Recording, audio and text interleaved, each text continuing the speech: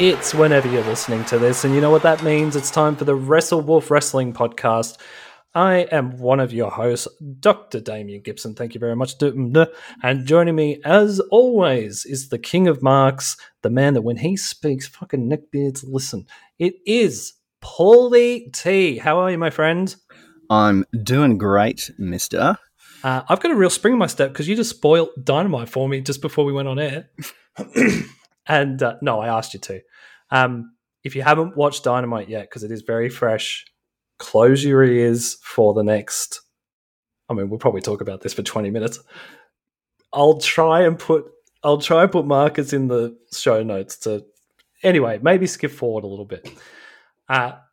Jeff Hardy has debuted, and I was just about to tell you the story of how I had already had that spoilt for me by AEW's CEO, general manager, head of creative, AEW champion Tony Khan. Because he was asked this question in the media call, which I was meant to go to and listen to later on my phone. Look, Tony, I know you listen. I apologize I wasn't there in person. It was 5 a.m. in the morning here in Australia. It was very difficult for me to get up at that time, even to talk to someone as illustrious as yourself. But when you said... I think the question was from Sportskeeda, maybe. What's going on with Jeff Hardy? You said he's still got a couple more days left on his no-compete clause. So, yeah. I was like, okay, well, that's next Dynamite.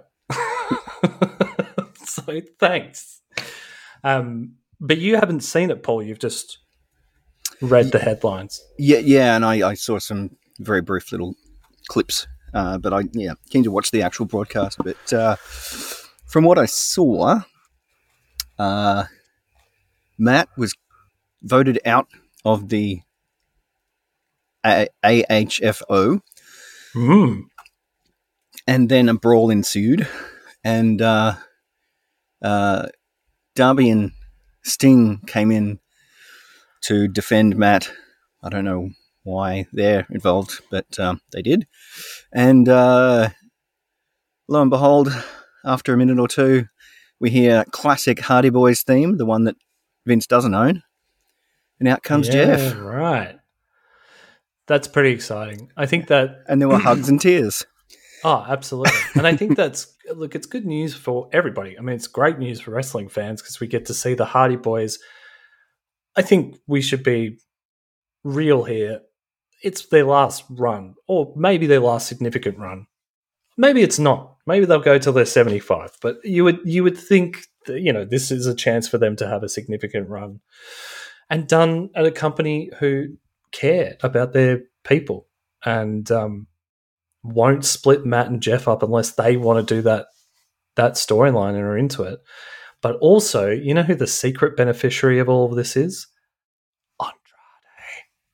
Andrade. Right?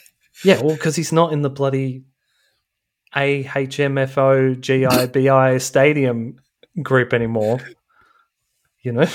Well, maybe he'll change the name and assume leadership or something. I don't mind Andrade having his own faction. I think that would be good. I think him, not to stereotype him, but maybe him having a Lucha or Latino faction, a AAA faction maybe, super cool. I just, we talked about this last week, and I don't want to go into it too much, but I just don't think he's been booked well. But Jeff Hardy on AEW, we all knew it was going to happen, but doesn't make it any less exciting. Man, wonder how CM Punk feels about Jeff Hardy showing up. Well, he certainly feels a lot of things very intensely, that man. Yeah. You want to talk about? I haven't had a chance to watch it yet, but I've obviously heard all about it. There's CM Punk at the Revolution Media Scrum post media scrum. What happened? He was just very emotional, and he paused many times before and after and during questions or during his answers. He was bawling at sometimes, and it was just loving life, and being able to do like you said a minute ago, being able to do things creatively, and in an environment where he and his co-workers are cared for. Mm. It makes a huge difference. I mean, we're going to go through the Revolution card later on in the podcast just to kick it old school, the way we used to go through.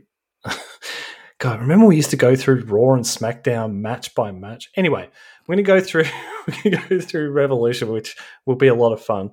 But you know, every time they have a pay per view, everyone talks about how great it is. But I think the secret source for AEW is that the performers are happy, right? Undoubtedly.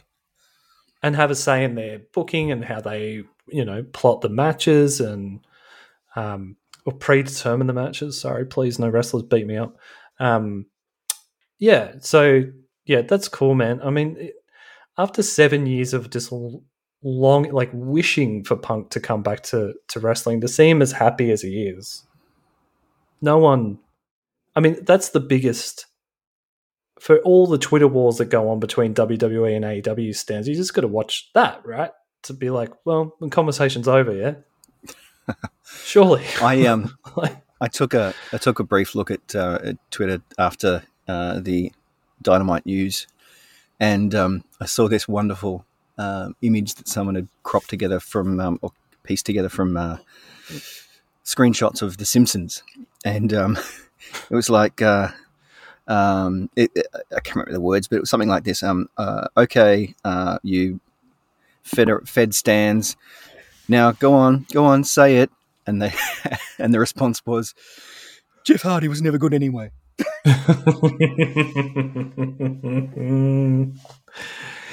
Yeah, man. What happens when Roman Reigns and Seth Rollins eventually come across to join Jon Moxley to reform the Shield, with CM Punk finally leading them like they were meant to in the first place?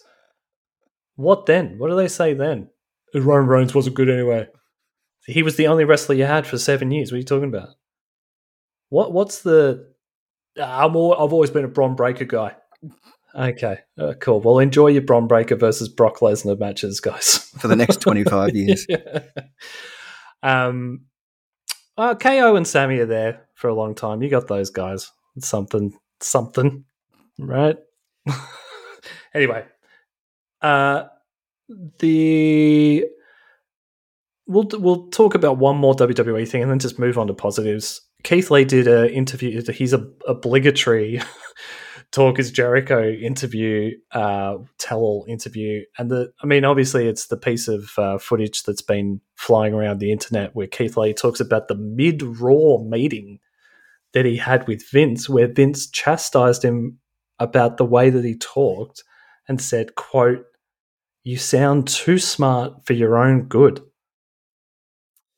I mean, Vince sounds like a character in fucking Mississippi Burning here, man. Like, what?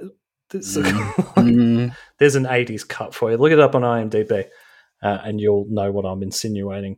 I mean, like, yeah, the poor dude. I remember he said when he was recounting this, he said, "Well, look, he's thinking to himself, like, okay, you're my boss, so I'll do it, but what the fuck?" Yeah, just and like it is an interesting thing across all walks of life at the moment, where at what point do the vast majority of the general public turn around and go, okay, enough with one person? I mean, like, how many stories have to come out about one person being a horrible human being for everyone to just be like, no. I noticed that they were promoting the fact that they'd disabled the WWE network in Russia. And I was going to reply to that, but then I realized that someone had already beaten me to it and said, "All right, but your relationship with Saudi Arabia is just fine." All good, buddy. All good. We don't need to worry about Russian money. We got this guy over here. He sinks billions into our company every year. That's why we look like a success, because of one guy in Saudi Arabia. Insane. I wonder what Vince's good friend Donald will think about Vince not supporting Putin's war. Mhm. Mhm. I'll just leave that there.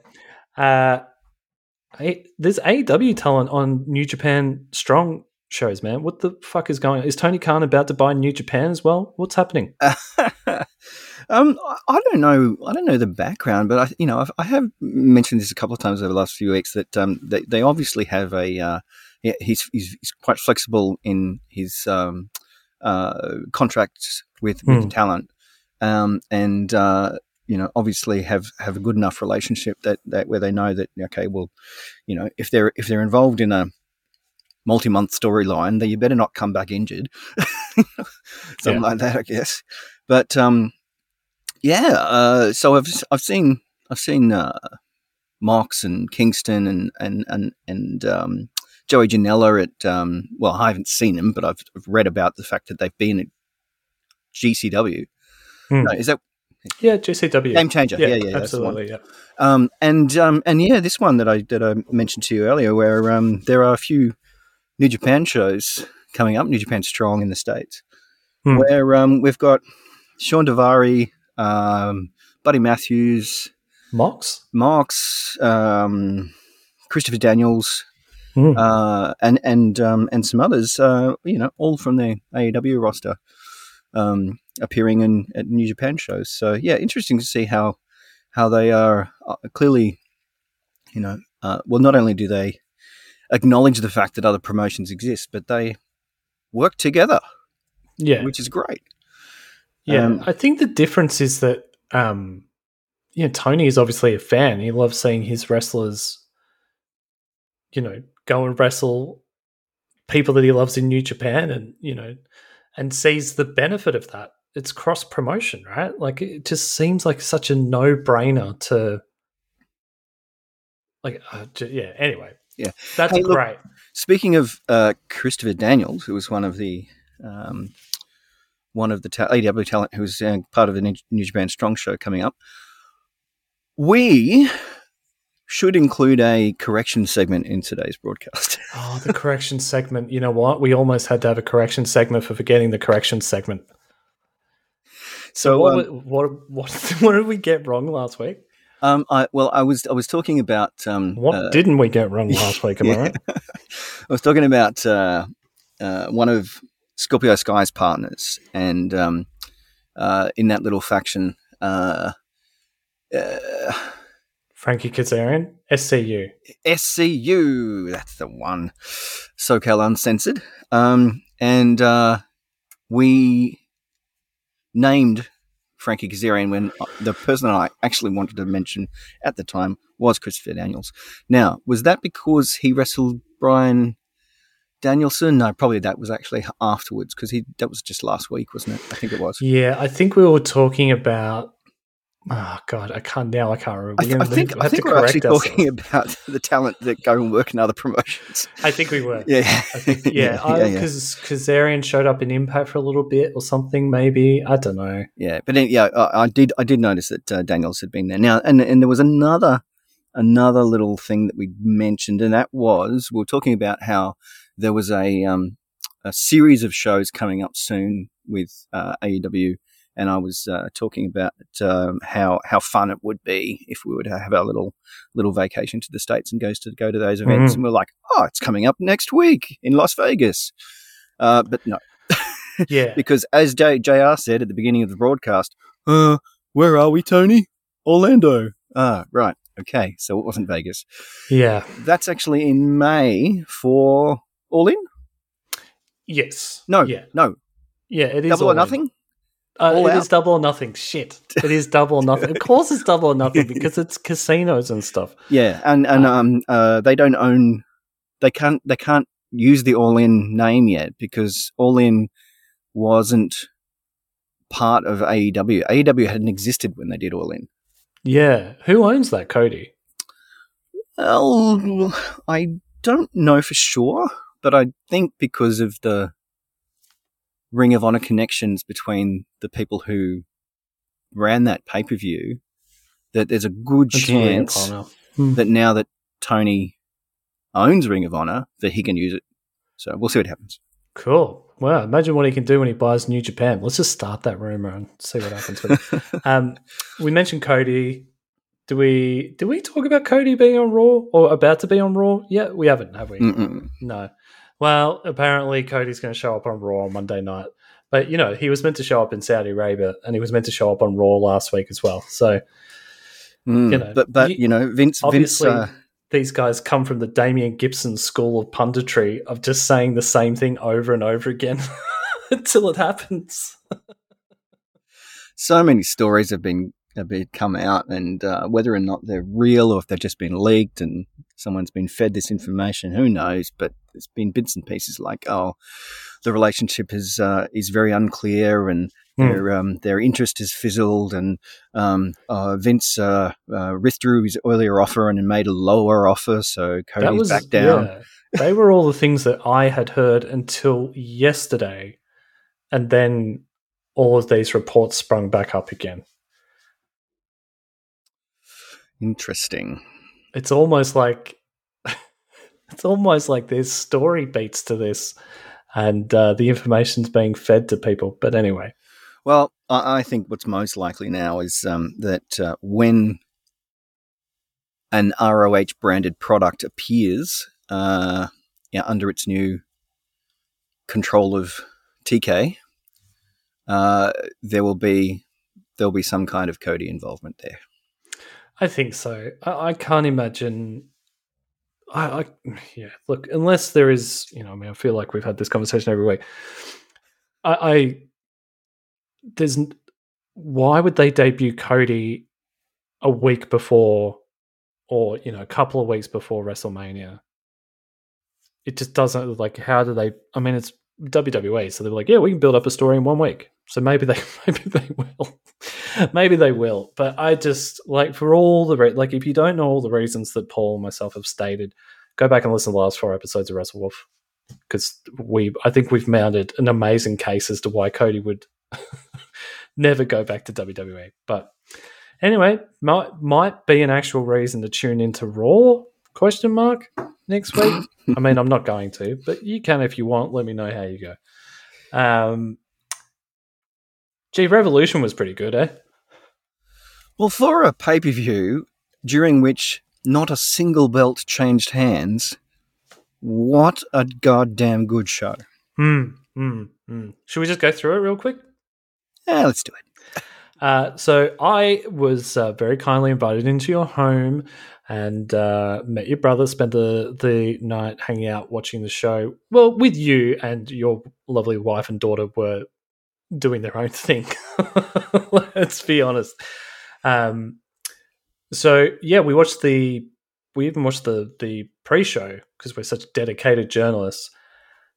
At the risk of maybe sounding harsh, I did not enjoy the Chris Statlander Layla Hirsch match at all. It felt, this is probably the only match I'm going to get really stuck into. It felt not put together very well. It felt like the girls were missing marks. The crowd weren't very hot for it. I know it's the first match on a long night, but I mean, the work had been done to a point as far as the story was concerned. Like, they had been pushing this story for 3 or 4 weeks, but I just got nothing from it. It's weird because I'll usually get something from AEW, but this was just...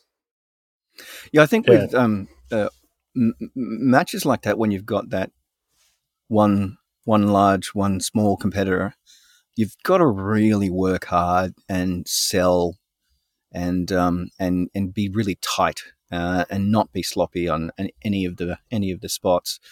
Unfortunately, they were very sloppy. Yeah, really sloppy. And you're right. It felt like Layla Hirsch, it was on her to bump like a motherfucker for Chris Statlander. That's usually the dynamic between a big and a small. And I don't know whether Layla Hirsch is at that point in her career where she can do that. Yeah, there were a couple of kickouts there that I was gasping at because they were just so poorly executed. Like it was just pretty obvious to me at the time that they were thinking, okay, well we're only we're only 2 minutes into this 6-minute match, and I've got her down for a 2 count. She's supposed to kick out here, and then Chris Statlander just sort of lifted her arms up, and Layla Hirsch rolled over. So it's just like, okay. I'm supposed to be able to believe, suspend disbelief and get into this. This is a bit hard. Yeah, absolutely. And I think, criticism is warranted when, when it's there to be given, it should be given. And just for me personally, I don't think Layla Hirsch has ever really done anything for me yet. And I would put her in the category of maybe Private Party, Nyla Rose a little bit, of people who have been pushed for a long time on AEW. And I just don't think are getting over in any shape or form, and either need to go back to dark or even maybe the indies to rejig things a little bit, or Ring of Honor. Or Ring of Honor, yeah, absolutely. Or face to heel change or heel to face change. Yeah. Yeah. I know that's super harsh, but that was... And I was a little bit like, oh, God, we got 5 hours, man. I hope it's not this terrible. Next, we had Hook versus QT Marshall. Everybody knows my opinions about QT Marshall. They're not good. But other people I know will defend him, who I respect. So I don't know how you feel about QT Marshall. But, in the middle. Yeah. I get upset because I feel like he's Cody's mate, and that's why he gets a gig, because he's Cody's mate. Yeah. Look, honestly, I don't know a super amount about him. I know that he trains wrestlers and has a gym, and he helped out during the early stages of the pandemic, and were the organization was able to use his gym as the studio to record Dynamite when they had no crowds, until they eventually got to Jacksonville, or back to Jacksonville. This is all kayfabe as well, by the way. It's not, I don't hate him as a dude. I don't hate Layla Hirsch as a person either. This is just kayfabe. Just want to put that on the record. Hook is the coolest guy to ever wrestle, and he killed QT Marshall in a match that went a little bit longer than I thought, but eventually he used the Red Rum. The Red Rum. I was going to try and remember his dad's move's name, and I just couldn't right at the vital minute. Tasmission? The Tasmission. Yes. Red Rum's way cooler. Yeah, Hook's going to be like a superstar, right? Like he's going to be poster boy material in 6, 12, 18 months. Undoubtedly.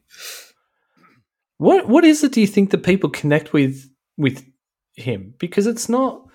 I mean, besides the fact that he's a handsome dude and he's Taz's son, I mean, there are intangibles there. But, like, the song's cool. Like, his theme song's super cool. But even in the ring, there's something sort of...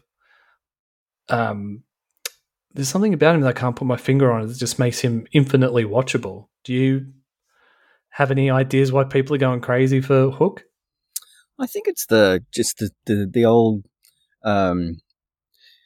the idea of the guy in the leather jacket with the cool hair, who's just has a strut about him. Yeah. Everybody wants to hang out with that dude or be that dude, and that's what Hook presents.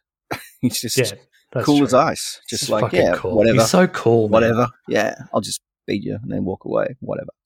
Yeah. I mean, it's kind of weird for 2 40-year-old men to be fawning over a 20-year-old boy. He's so cool.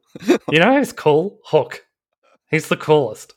I wish I could be as cool as Hook. But, I mean, you're right. I wish I could be, he's just so fucking cool. He really is. He is. Next up we had, there's a big statement. This is one of my favorite matches of the night. Maybe my favorite match. I really, really enjoyed it. That's ridiculous. It's not my favorite match of the night. But I love this match. The House of Black versus Pac, Penta Oscura, and Eric Redbeard. Oh, yes. I love this match, man. It was so hard-hitting. you got to see glimpses of all of these guys doing this in WWE. And I think, again, is what's so frustrating about watching great wrestlers on that product is you see tiny glimpses of this. And then when they come across AEW and allowed to essentially book their own matches, we get this. And it was superb. Wow, those few minutes, or maybe it wasn't that long, but a few seconds anyway, where Eric Redbeard and Brody King were going at it. Oh, those big dudes just wailing on each other was brilliant. I mean, there's a lot more to it than that too. It was a great match, really good match, and it was one of probably like five really superb matches in the night. Yeah, and that, like, I think I can't remember if you said it to me or I said it to you during the airing of the pay-per-view. It's like, the great thing about AEW's booking is that you just get, like, on pay-per-view booking especially, you get what you want as a fan. You know what I mean? Like, Brody King and Eric Redbeard are in a match together. All you really want to see is for them to literally run into each other. And they did, like, 14 times in a row. And you get exactly what you want. You want to see Buddy Matthews and Penta slap the absolute living shit out of each other. And they do, You never walk away. There might be times where people win where you're like, oh, and I'm sure there's a couple of matches later on in the card where we'll talk about that. But you might not agree with the booking decisions, but you'll at least respect them. And you will get stuff in the matches that you want. And this match was a perfect example of that, I think. Absolutely. Yeah. And just a bit further on that point, like, yes, there are sometimes moments where we think, oh, why would we do that? That was a bit weird. But then 2 or 3 weeks later, you go, oh, God, yeah, I know. So Tony literally makes us look like dickheads. Thankfully, it's like a 24-hour news cycle. No one pays any attention. But if you went back and listened to our podcast, they're going to be so embarrassing. Especially me. You know what I mean? Oh, I don't know about this Eddie Kingston guy. And then 6 months later, my favorite wrestler is Eddie Kingston. Speaking of Eddie Kingston, Chris Jericho would not fucking shake his hand after losing to Eddie Kingston. Can you believe that? Can you believe that Chris Jericho wouldn't shake Eddie's fucking hand? So rude. Eddie was so polite about it as well.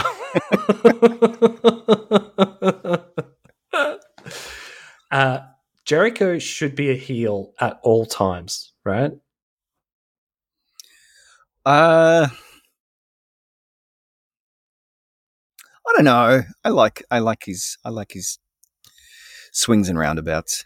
Yeah, I mean, it's Chris Jericho, so he does everything well. But for me personally, I feel like it's a Matt and Nick Jackson situation where it's like, I don't want to ever see you guys' faces ever again. Yeah, those guys are definitely better as heels. Chris is just so enjoyable, and this influencer, top guy, WWE guy. I can't wait to see where he takes this, especially with Eddie, like an ongoing feud with Eddie Kingston. But for a couple of old fellas, this was actually a pretty good wrestling match as well, right? Fucking awesome. Starting off with that scary looking half and half bump. Yeah. Right onto Chris's head. But, in the moment I was marking out like crazy, but yeah, it was all planned. Yeah, for sure. Yeah. Really superbly well, really, really, really well done. Chris is in his best shape of his career, and he's 53 or something? I can't remember. Is that 53. Right? Wow. Yeah, crazy. Look, to be fair to you, man, there were a buttload of German suplexes in that match, and I think more than any other move in pro wrestling, that's the one that gets my sphincter to tighten, is the German suplex. Because as much as it looks innocuous, I feel like that's where the most amount of neck damage could happen if it's done incorrectly, especially the way those guys were throwing each other over their shoulders. It was like, Jesus Christ. Oh, absolutely. You've got to be really careful about when you release and at which point of the flip, and hopefully you're trying to get them on the flat of the back, but otherwise it's going to be on the neck or the head. You just never know what's going to happen. Yeah. Yeah. Thankfully, it was Chris Jericho and Eddie Kingston, so those guys know what they're doing. But That scary shit. I that mean, scary shit at times for sure. bump that Kingston took to the outside. That wasn't a German, but I don't think. But he landed like right on his tailbone on the cement. Well, with a tiny little mat or whatever it is. But shit, that would have hurt. Oh, absolutely. We mentioned the Young Bucks in the last match, and they were in the next match. We had Jurassic Express versus Red Dragon versus the Young Bucks for the AEW World Tag Team Championships.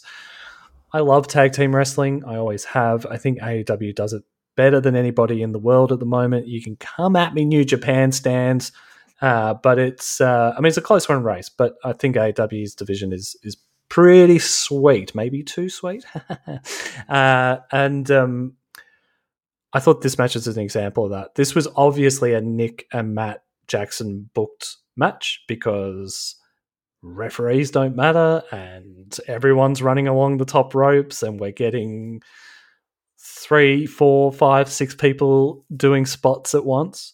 But somehow those guys managed to book matches like that and also make you forget that all of those things are happening at the same time. And you just walk away going, holy shit. Did you enjoy this as much as I can't? Because we both sort of sit there in stunned silence for 5 hours and then we talk to each other afterwards. So it's hard to get a gauge. Did you enjoy this match? Oh, I did, but I just wanted to bring up the match that led to this. So last week I can't remember if it was on Rampage or Dynamite. Anyway, there was like every tag team that exists in AEW was in the ring at once. It was ridiculous. Gauntlet? Battle Royale. Yeah, Royale. Yeah. And there was a point where I could hardly see any mat. There were just so many people in the ring. It was intense. A little follow up to that was just sorry to interrupt it. On BTE, we had Brandon Cutler Cam, and because there were so many guys in the ring, there was a lot of sort of Chris Jericho lying on the apron action going on, but they were all giving Brandon little bits of gold. Oh, nice. While they were waiting for the next spot. So I highly recommend going and watching this week's BTE. It's a long one. It's like half an hour, but it's absolutely worth checking out just for those. Matt Hardy, very funny man. Very funny. He like comes screaming up to Brandon. It's like, put me on BTA. I want to be BTA famous. And even that, man, like that helps sell the product just in how much fun they're having. But anyway, I interrupted. Battle Royale. I did really enjoy that. I mean, it gave plenty of the mid carders some TV time, and the finish was I really enjoyed. It obviously shows how much Tony thinks of Darius in Top Flight, and so what's his brother's name? Martin. Aren't they both Martins? Yeah, but what's his first name?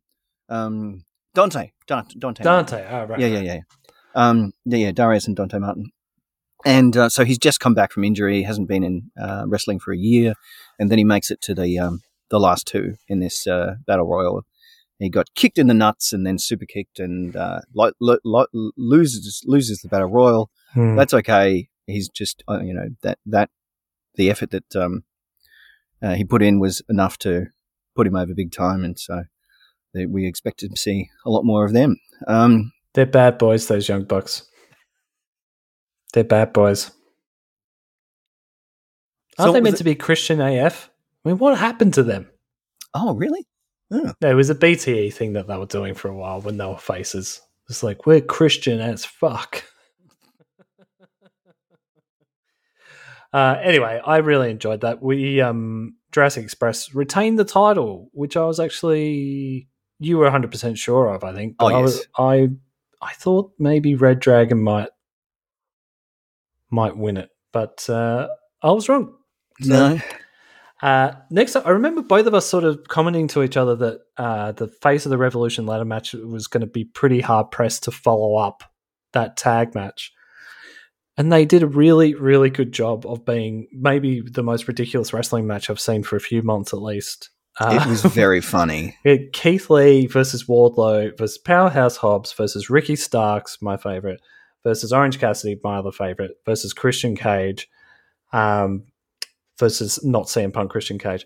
Everybody in this match was stupendous. Orange Cassidy, I think, was the MVP of this match. He did some of the best comedic wrestling work I've ever seen in my life. Absolutely. And with some really good support from Keith Lee and was it Wardlow or Hobbs? I think it was Hobbs. Like lifting him up so that he could attempt to grab the brass ring from that. I legitimately want Keith Lee to have a serious singles run. I really do. I would love to see him as AEW champion, at least TNT champion, but definitely AEW champion at some point. Having said that, couldn't you see a Keith Lee Orange Cassidy tag team where Keith Lee is like the straight man to Orange Cassidy's bullshit shenanigans? Yeah. I could absolutely see that as a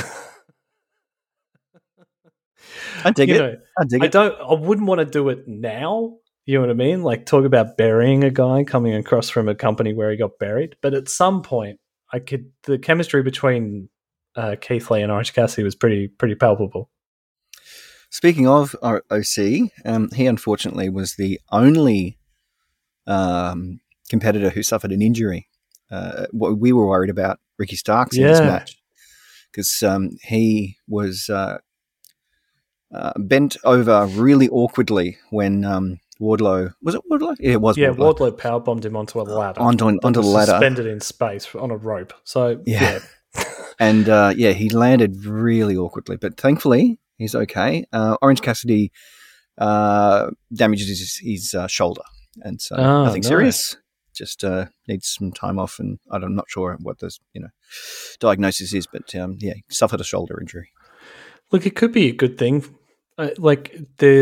We've sort of been trained to think that if you get injured, that's the end of your career in the Fed.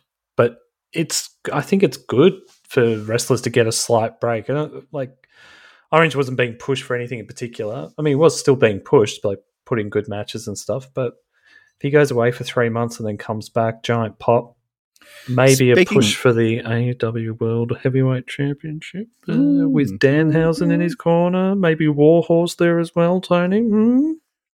Speaking of wrestlers who have taken a break for a little while, Miro has just had his contract extended by 4 years. That's a smart signing.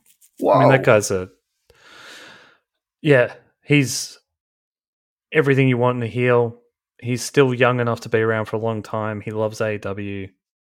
Lana will eventually come into the company as well. I'm sure when Miro reappears, Lana will be next to him.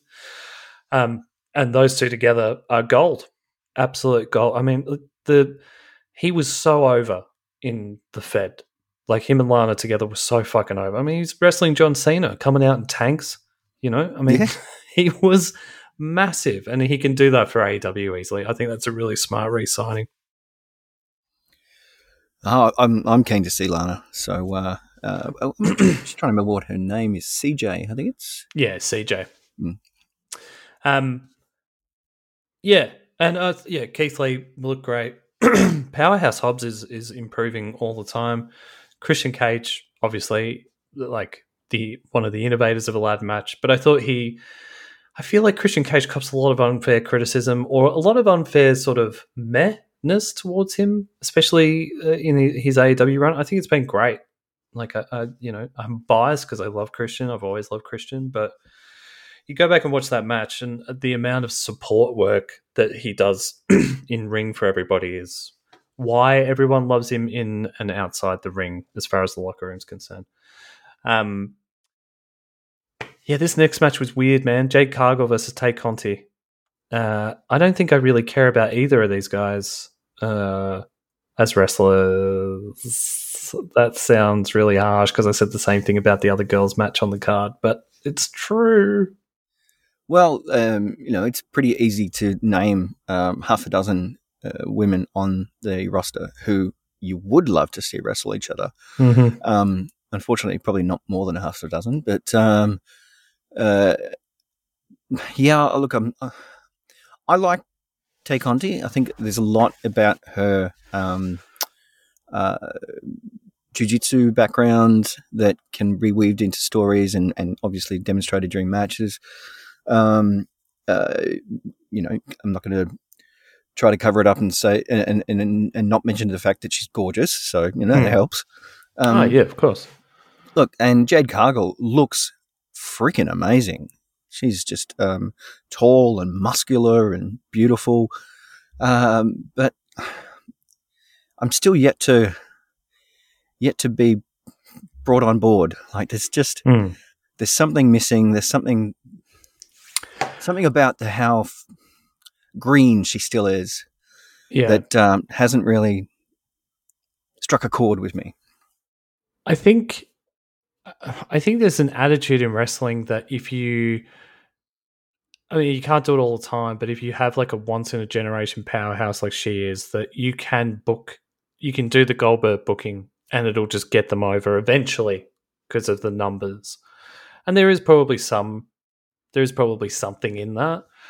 But what can also happen with that is that there's no story. The story is that Jade Cargill wins every week. So where's the tension in that?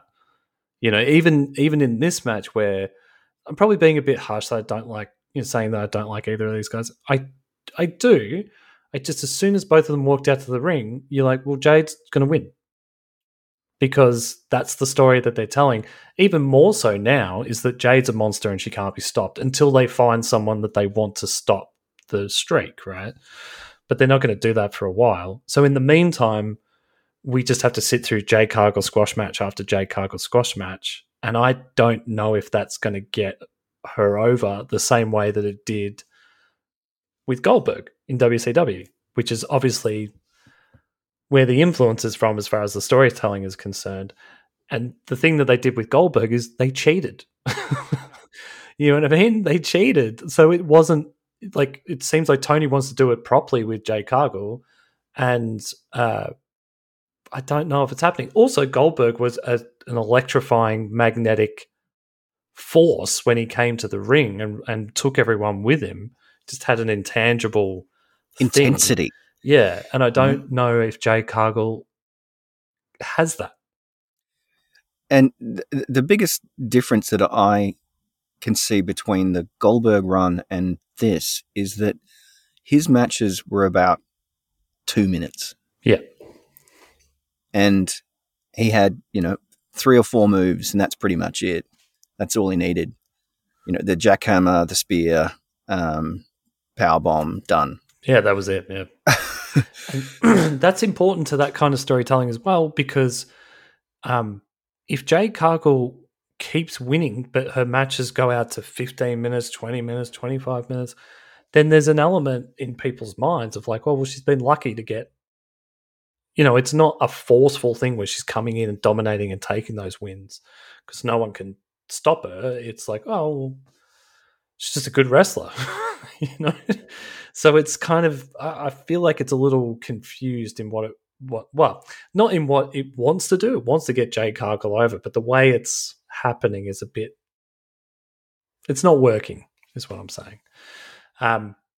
Yeah. Anyway, Jade Cargill retains. She's still the that bitch strap champion. Is that what she calls it? That bitch show, I think she says. Well, that bitch's strap probably is better. You can have that, Jade. Or just maybe stop using the word bitch, everyone. CM Punk and MJF had some dog collar match. It was fine. Britt Baker versus... Nah. I wouldn't do that to you, Paulie. You want to talk on this match first? Well, I think this was... this generated the loudest noises from me during the night at the end of it. Yeah, absolutely. Look, it was a dog collar match. I don't know how heavy that chain is, but it certainly seemed to be quite cumbersome for them to be attached to each other by the neck, and uh, it was violent, it was bloody, it was a um, highly appropriate and terribly and a very entertaining way to uh, keep this feud going, which is probably the best feud since Hangman and Kenny, I think, um, and Yeah. well, it, probably even eclipses that. Probably the best feud that I can think of in the last decade. Honestly, it's been so good. I mean, we started off with as they said in the media scrum, Punk paying homage to himself, coming out to the classic Ring of Honor theme of AFI. Yeah. Not sure what the tune's called, but yeah, and wearing the same gear, and then ended with Wardlow finally executing that face turn that we knew was coming, and it was a thing of beauty. Yeah. This, I mean, you talk about storytelling in the ring, and this, I feel like it wasn't. This is not me talking about it being unenjoyable. I felt like it was a slow burn in the best possible way. I felt like it was, plotted that that way. I mean, I know people could be like, "Well, they're beating the shit out of each other with a chain, man. It's not that slow." But it just felt like it incrementally got more and more violent. Is what I mean by the throughout the match. I just love that. I just love that Punk wants to do this at this age. At this stage in his life. It really, to me, really solidifies why he's my favorite wrestler of all time. Is that he loves it. He loves it as much as we do. I've loved MJF since the moment I saw him. That's genuinely someone that, like, from day one, I was like, oh, this guy is phenomenal. Yeah. And that's not patting myself on the back. I'm not a genius for doing that. Anyone who from everyone who sees him from day one is like, that kid is special. And this match solidifies that as well. I mean, he was bumping and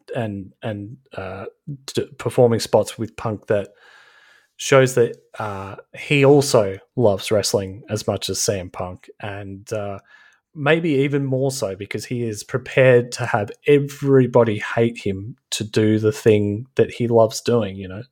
And there were just all these little homages to Punk's character in Ring of Honor and MJF being that now. I just thought it was amazing. And even little things that could have been much bigger problems, like the chain coming off MJF's collar there for a second right at the end when Wardlow came down. And it was referee Paul Turner that was in the ring with those guys. I think it might have been. I can't remember. Just very calmly picked up the chain and put it back on Max's collar when no one was really paying any attention because it was such a big high point. And I really admired that as well because, AEW have had some moments in big pay-per-views that have gone astray. And I was like, oh, no. Like, you can't, like, please, not in this match, have the dog collar. The exploding barbed wire match. God, yes. Yeah, like, the last thing we needed was an exploding dog collar match for every WWE stan on earth to be like, oh, so that wasn't cool. I'm sorry, guys, but you know what I mean. Yeah, this story, like, genuinely, last week, as a joke, I said I could watch this for another 6 months. I literally could watch this feud for the rest of my life. And I don't think I would ever get sick of it. You know what I mean? Like, I could have my kids could be like, Dad, seriously, you're into this? You're into CM Punk and MJF coming out of retirement at the ages of 42, up to 82 and 72, respectively? Yeah, I am. Put them in a cage. yeah, I mean, there isn't really much else that we can. There aren't any other superlatives that we can heap onto these two. If you haven't watched this match, to buy the pay per view just because of this. You know, it's. I just can't understand why you would watch any other promotion on earth. And I could even include, I don't know why I'm having a swipe at New Japan here, but like the storytelling and the in-ring wrestling in AEW is just so far ahead of everybody else at the moment. And this is the example of it. It's a great time to be a wrestling fan. Oh man, being an AEW fan, this rules. I think this might have been the spot where we got Swerve being announced. Was that after this? Oh yeah, and before the girls' Tony spoiled it for us because we could read the clipboard. Yeah, they're fake contracts as well. By the way, why are you putting Swerve on the front? Like, I know you want details, but if you're going to give it to an old man to wave around before he, Jesus Christ, Tony, have a think about it. Anyway, Swerve is. I keep going to call him by his WWE name, and I don't want to. That's why I'm just going with Swerve instead. He is. He got done really weirdly by WWE. They were put in NXT. They were pushing him so hard. Hunter and Sean saw all the potential that he has. He went up to. He had like a Death Row Records gimmick where he was like a hip hop artist and had 3 or 4 other guys with him that were his crew, and they would record together and come. Kind of a little bit like the Acclaimed do. Like they would rap on the way to the ring and stuff, and they were great, full of charisma and stuff. And then they got called up to the big leagues. I think they had 1 episode of Raw and then were released the next day. God, okay. But he is. He could be. Here it is. He could be anything, but he legitimately could. You'll see. You'll all see. So that was cool. Britt Baker versus Thunder Rosa. I really enjoyed this match. The stan in me was very upset that Thunder Rosa didn't win. Well, yeah, I also was, but just like I said before, we're surprised about things that happen, but then realize later, oh, I see where they're going. So you've got a theory about when Thunder will win the. Oh, I'm just totally stole this from Brian Alvarez. So I'm pretty sure that she lives in Texas. Yeah. And they are doing their St. Patrick's Day Slam version of Dynamite in Texas. And I think he also said that it's her birthday.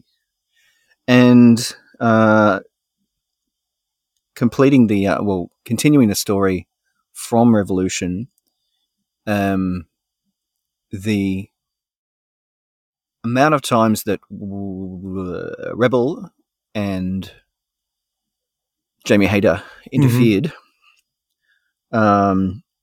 has led to this match between Thunder Rosa and Britt Baker, which is going to be like I'm pretty sure it's like the rubber match from the Lights Out, then Revolution, and then this match in Texas will be in a cage, so they will limit the opportunities for interference.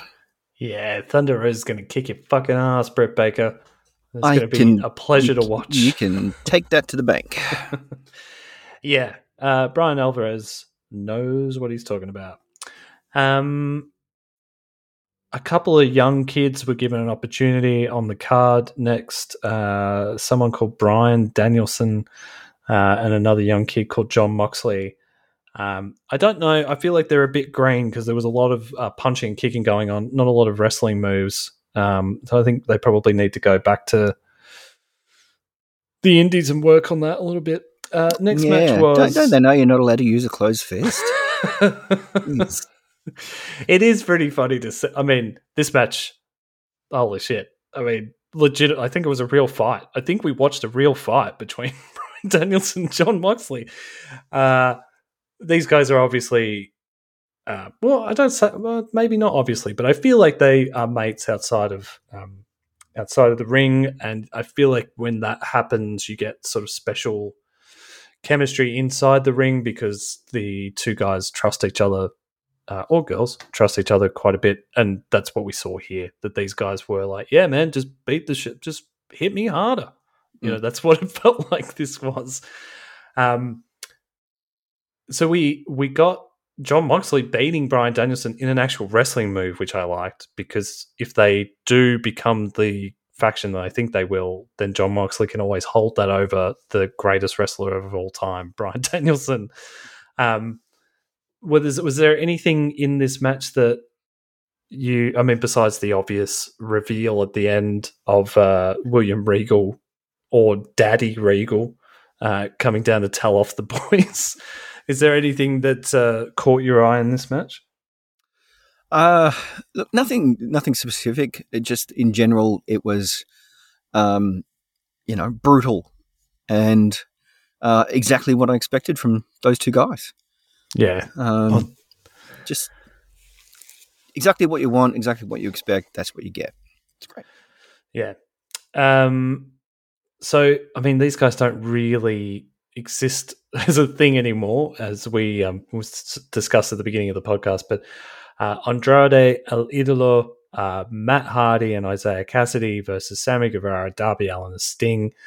And again, this was a match where I was like, I don't care about this.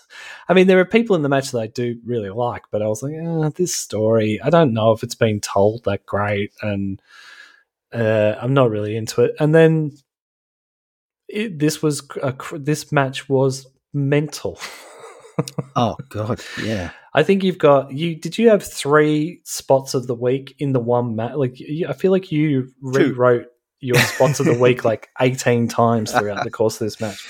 No, I just twice. The first one was from the pre-show where Penta did his double destroyer, and yeah, hit.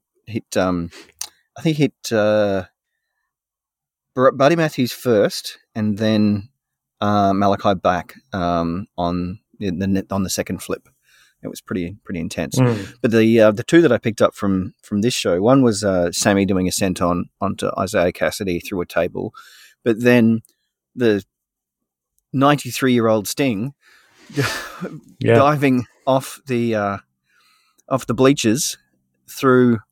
Well, they said 3 tables during the broadcast, but I watched a repeat, and it was that there were 2 side by side, and there was a third one on top of one of those. So he went through the one that was on top of one of those, and ended up getting sort of crushed in the rubble of the rest with, I'm not sure who he landed on, but just simply that an elderly man like that would do that.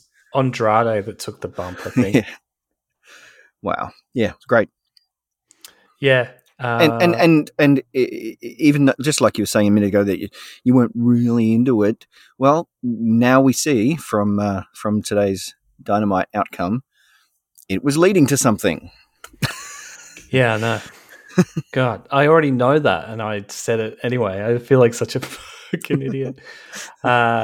Anyway, again, an amazing match, and with the people involved, I shouldn't be surprised. But it just sometimes the storytelling doesn't stick with me as much as others do, and this sort of Darby and Sammy sort of any story where there's sort of 2 faces who respect each other, I'm like, I'm not into. I don't know. I want a mustache twirling bad guy, and I want a good guy with a halo.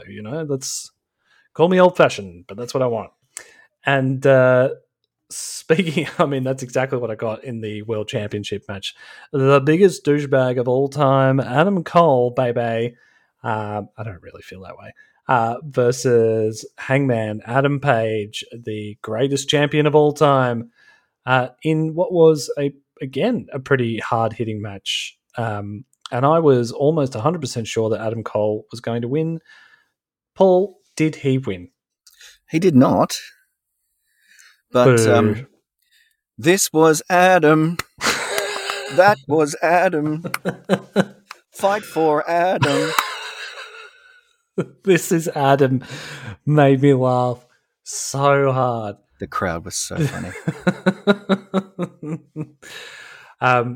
My challenge for any of the WrestleWolf listeners who are involved in those kind of shenanigans over the States, and we do have a vast majority of our listeners are American, if you can get some kind of English football chants happening, like the old NXT British takeovers, like "We love you, Bailey," that kind of thing.